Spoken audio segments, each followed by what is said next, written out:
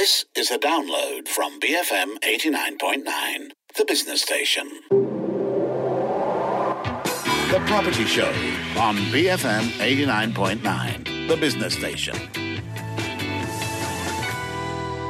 Good morning, you're tuned into The Property Show, our weekly take on all things property related, and I'm Philip C. On today's Property Show, I have with me Ronald Lim, Co-Chief Editor of the Singapore Architect Magazine and Honorary Secretary of the Royal Institute of British Architects, Singapore chapter, as well as a practicing architect, as we ask him about how the architecture profession has evolved. Ron, I'll start with a very basic one, like 101 Idiot's Guide. What does an architect do? Because we get so confused over the distinctions, right, between architect, designer, and engineer and such. Yeah, thanks very much for asking this question because most of us just think the architect is the guy who designs my building because it's tied to the word architecture.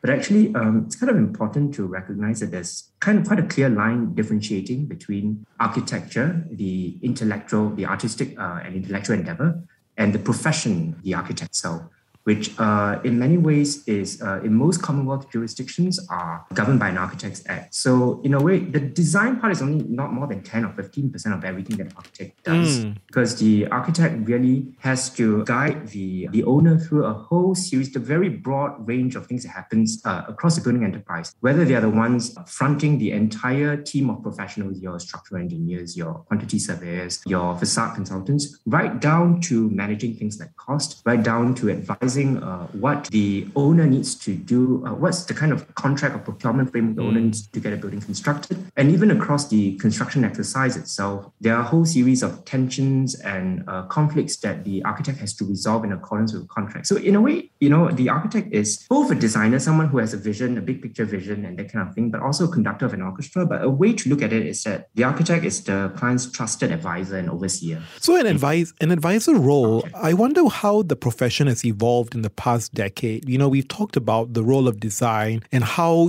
sometimes as a trusted advisor, they play that critical role of providing the bigger picture vision, the narrative and the intention right up front. How has that role, though, evolved in the past decade? I mean, of course, okay, so I need to pretext myself here because trusted advisor is an aspiration.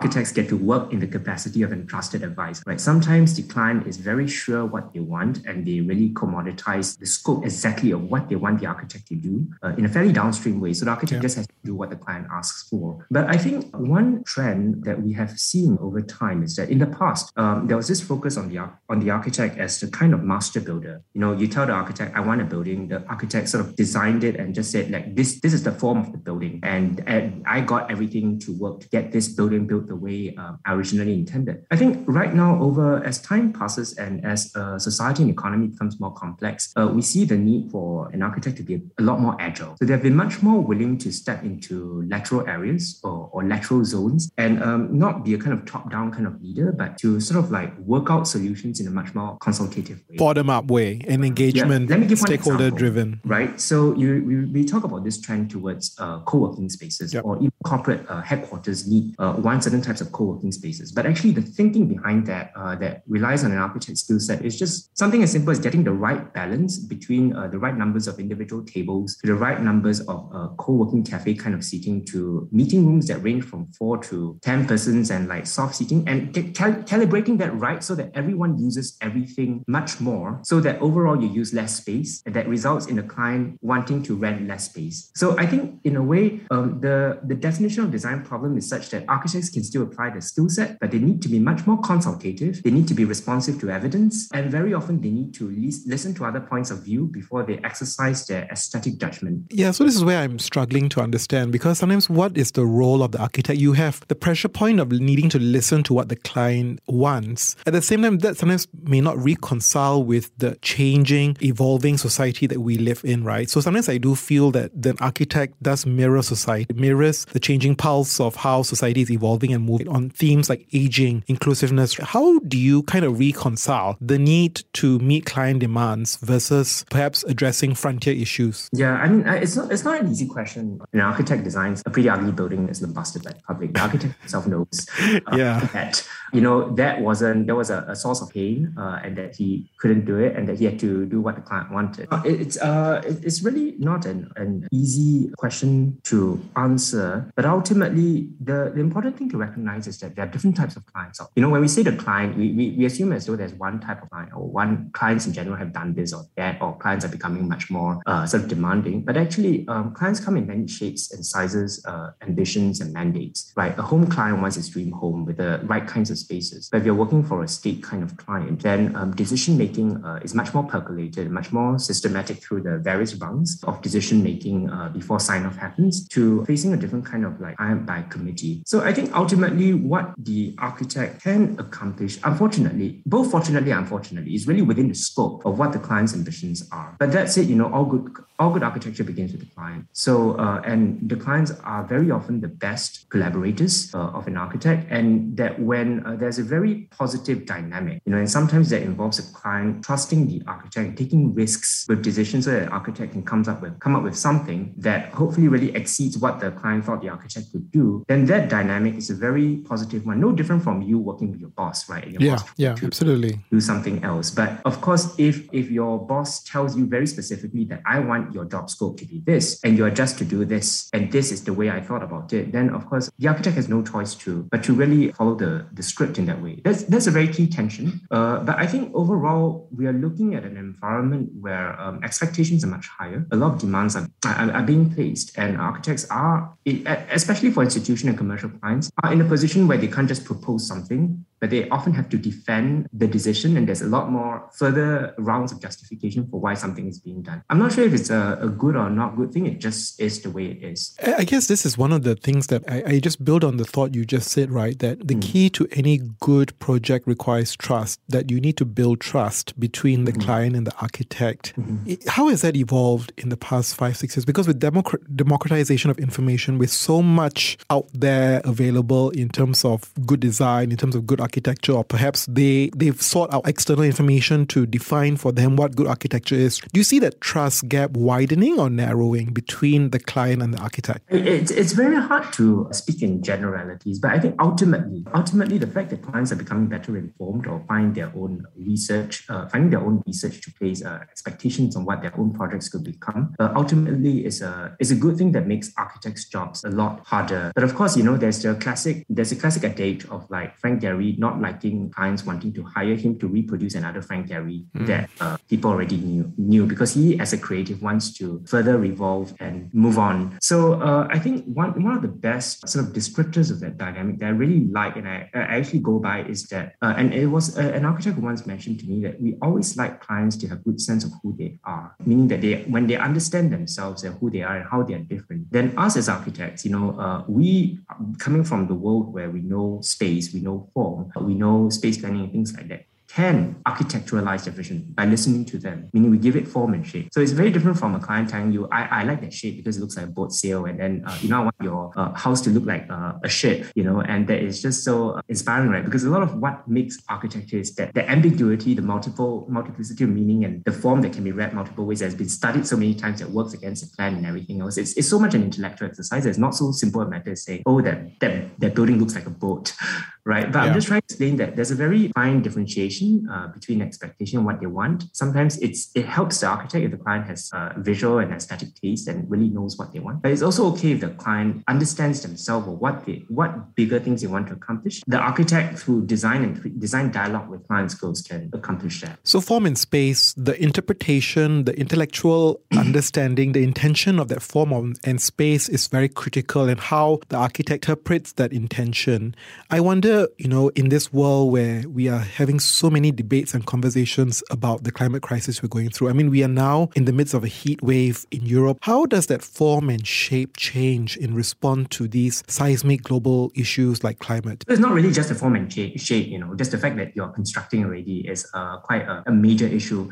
In Singapore, we realized that actually buildings contribute about 20% to our total carbon emissions. To give you a sense of what the real figures are, a 40-story building building in either Singapore or Kuala Lumpur can actually in the process of constructing the 40-story building, because concrete is an embodied carbon kind of exercise, right? You are actually using as much carbon that can be sequestered by 10,000 hectares of forest. Wow. Yes. That's a lot. In a way, today we are already past one generation on of a kind of normalization of what we call energy efficient buildings, right? In the US, there's this LEED AP certification system. In Singapore, it's called Green Mark. In Malaysia, it's called Green Building Index. It takes a very checklist method of saying, I use low efficient fittings, I use this, I use that, to cover the whole gamut so that I achieve X number of points and then I accomplish platinum, which I think as a base requirement is not a bad thing. But actually, the entire paradigm needs to shift in a way because, and the conversations are starting to happen in that we are in urbanizing environments, Singapore, Kuala Lumpur, we are often tearing down buildings before their life cycle to build more intensely. This is a byproduct of increasing land use, a byproduct of economic development potential. But what happens when you're tearing down the buildings before their life cycle is that a lot of this carbon is just gone, right? And then we are consuming a lot more carbon in the entire exercise to rebuild everything. So again, the paradigm needs to start shifting to us wanting to build less, or saying that you got an existing stock of maybe ugly buildings or unattractive buildings that are there. We don't really need to demolish them. That can make very subtle interventions on lower cost, consume a lot less resources to unlock further value out of them and allow people to use them and them to have a longer life. But I got to say, what you're proposing would not be well liked by many of your fellow colleagues, isn't it? Because you're really talking about repurposing existing as opposed to reimagining new spaces or even constructing from top, isn't it? That's not a very popular opinion among your fellow colleagues. Oh, in fact, you are reimagining new spaces. You're reimagining new spaces on the substrates of these buildings. Of course, what it means between a kind of economic sort of like business formula where your fees of construction to one where your value add is really your reimagining of that space, but that the legacy business model is still percent of construction. Obviously, percent of construction would not hold already because you're offering a lot. Absolutely. The fee model will change. Mental energy for, reconceiving. But it's really the paradigm elsewhere. That's why we're talking about adaptive reuse everywhere. It's not really just because of preservation of heritage or construction costs. It's because it's not fully tenable. So of course, there are some mitigating factors. New technologies that are not concrete could consume less carbon. I wonder then, as you say, right, that the role is evolving so fast and that the challenges and the briefs given to you are laced with so many external and internal changing requirements. I wonder whether the tools that are being used and aided by the architects have also evolved to support these changing requirements, right? So I guess the broader question is technology at the moment. Is it an asset or liability to the profession? So I think there are many levels of things to unpack there, really. The first thing is that the role itself is actually pretty constant. It's quite mandated, really. It's a legacy profession, and there are a whole set of responsibilities, not just to the client, but also to the state, which are determined in the various acts and regulations that the architect has to, submit to. So I think a lot of that is not going to change over the course of, an eternity, right? And your earlier comment about technology itself, technology happens in so many realms that I need to sort of like divide them up properly, right? So a generation past, we were talking about technologies that create new forms, regardless of how things were made on site, how buildings were built. People like Frank Gehry used NASA technology, CATIA, to make his Guggenheim Museum Bilbao. Over time, technology replaced certain sort of activities that were sort of analog, but in concept they remain the same. So drafting drawings, on an x-axis and y-axis, you're just drawing a flat drawing. That took place on computer, but it was actually a conceptual replacement of the original. And then over time, then we start to use more and more applications. Most particularly is building information modeling. It's the idea that you're no longer drawing drawings to abstractly describe buildings, but you're making an entire model across a chain of other consultants. That model simulates a lot of situation of what will happen on site in terms of how it's going to be built structurally, what its plan is, and it generates all the drawings that you need. And ideally, so in the old days, if you were to build, you would discover that your mechanical clash with the structural on site during construction, and then you would rush to firefight it. And the idea now is that if you're clashing, identifying those issues earlier, then you would avoid a later clash. So I have to correct this misnomer where people think that technology is a productivity unlocker. Once you have this magical sort of elixir, you can like just suddenly be much more productive. No, it actually surfaces the same problems and it requires the same human effort and tension to really resolve and really upfront sometimes. But it is an augmenting to a certain degree. And increasingly, of course, technology, the use of applications itself, or the reliance on professional applications means the costs are increasing because software have all gone on a subscription model. No one is on a sort of like minimal license, and they just adjust everything. So there's a kind of ransom to professions that are not really earning a lot of money. So that's one realm of technology, applications, which can unlock productivity increases, but depending on how extensively utilized and shared and integrated they are. And then there is this last realm of technology, which is construction technology itself, which is new ways of constructing buildings. In Singapore, there's a huge movement, or at least like government push and through regulatory requirements about things like prefabrication, your Lego block apartments that are sort of like fabricated somewhere else and then assembled on site, to new nascent technologies like cross-laminated timber that ideally consume less carbon, but at the same time, because they are so nascent, they are not cost-effective yet, and whether we can build a whole ecology of producers and knowledge professionals so that their widespread adoption is affordable, that remains to be seen. I think actually the most impactful one with the highest learning curve, but also highest potential for transformation if we all get aligned, is in the realm of construction technology. We'll have more with Ron after these messages. Stay with us, BFM 89.9. Welcome back. You're tuned into the Property Show on the Morning Run. I'm Philip C. and I have with me Ronald Lim, Co-Chief Editor of the Singapore Architect Magazine and Honorary Secretary of the Royal Institute of British Architects of the Singapore chapter. And he's also a practicing architect. And so Ron, just taking a step back, you also a lecturer. You teach incoming students about the profession of architecture. When you look at their motivations, how different are the motivations and intentions of students, when they pursue architecture as a degree? Because I'm going to throw this statistics to you, right? 7% of graduates only want to stay in this profession. Isn't that demotivating? So the 7% of graduates are recent graduates. So that's a professional issue. I'll address that question later. And then I'll talk about students first, because the students are still innocent when they're in school. They come in all shapes and sizes, and they're young, they're excited, they're idealistic, but not all of them knew that architecture was for them. And some of them are naturals. So architecture school has a very strong set of rituals. It demands a huge time commitment, and that, it's not like in design studio, it's not like you can follow a formula and work towards an A, the way you can work towards an A on the exam. And then people get a little dejected. So I think what I usually tell them is that the skills you learn, the design thinking skills you learn there are no 10 similar solutions to the same problem. And even for you to define the problem and frame the problem in the correct way itself is quite a hard skill. And at the end of 13 weeks, through an iterative, committed exercise, develop this concept until it addresses a multiple range of issues. That's what you set out for, that allow you to discover something and unlock something about what design can be. Is a skill set that not many people actually, or a kind of training that not many people go through in school, because in school, you write papers, you address like much drier questions and problem solving. More black and white. Yeah, there's no black and white, and you have to operate under stress. You have to pull things together in a range, and then you just be there. So ultimately, that sort of design thinking is an asset, regardless of where they go to. Architecture may be for them, may not be them, but you go to, even Nike hires architects to design its shoes. Yes, for sure. I mean, this concept of design thinking is permeating across corporate world, right? Everyone's very excited about the application of that skill. And for us, it's been forever. We don't call it design thinking, right? So and much more rigorously even. So there's that. But I need to come back to that 7% question that you mentioned, because it's just such a hot topic right now. And then when it came out, really, there were different opinions. There were people who were against it, and there were people who were for it being talked about. But I need to place it in context, really, which is that this is not a localized phenomenon.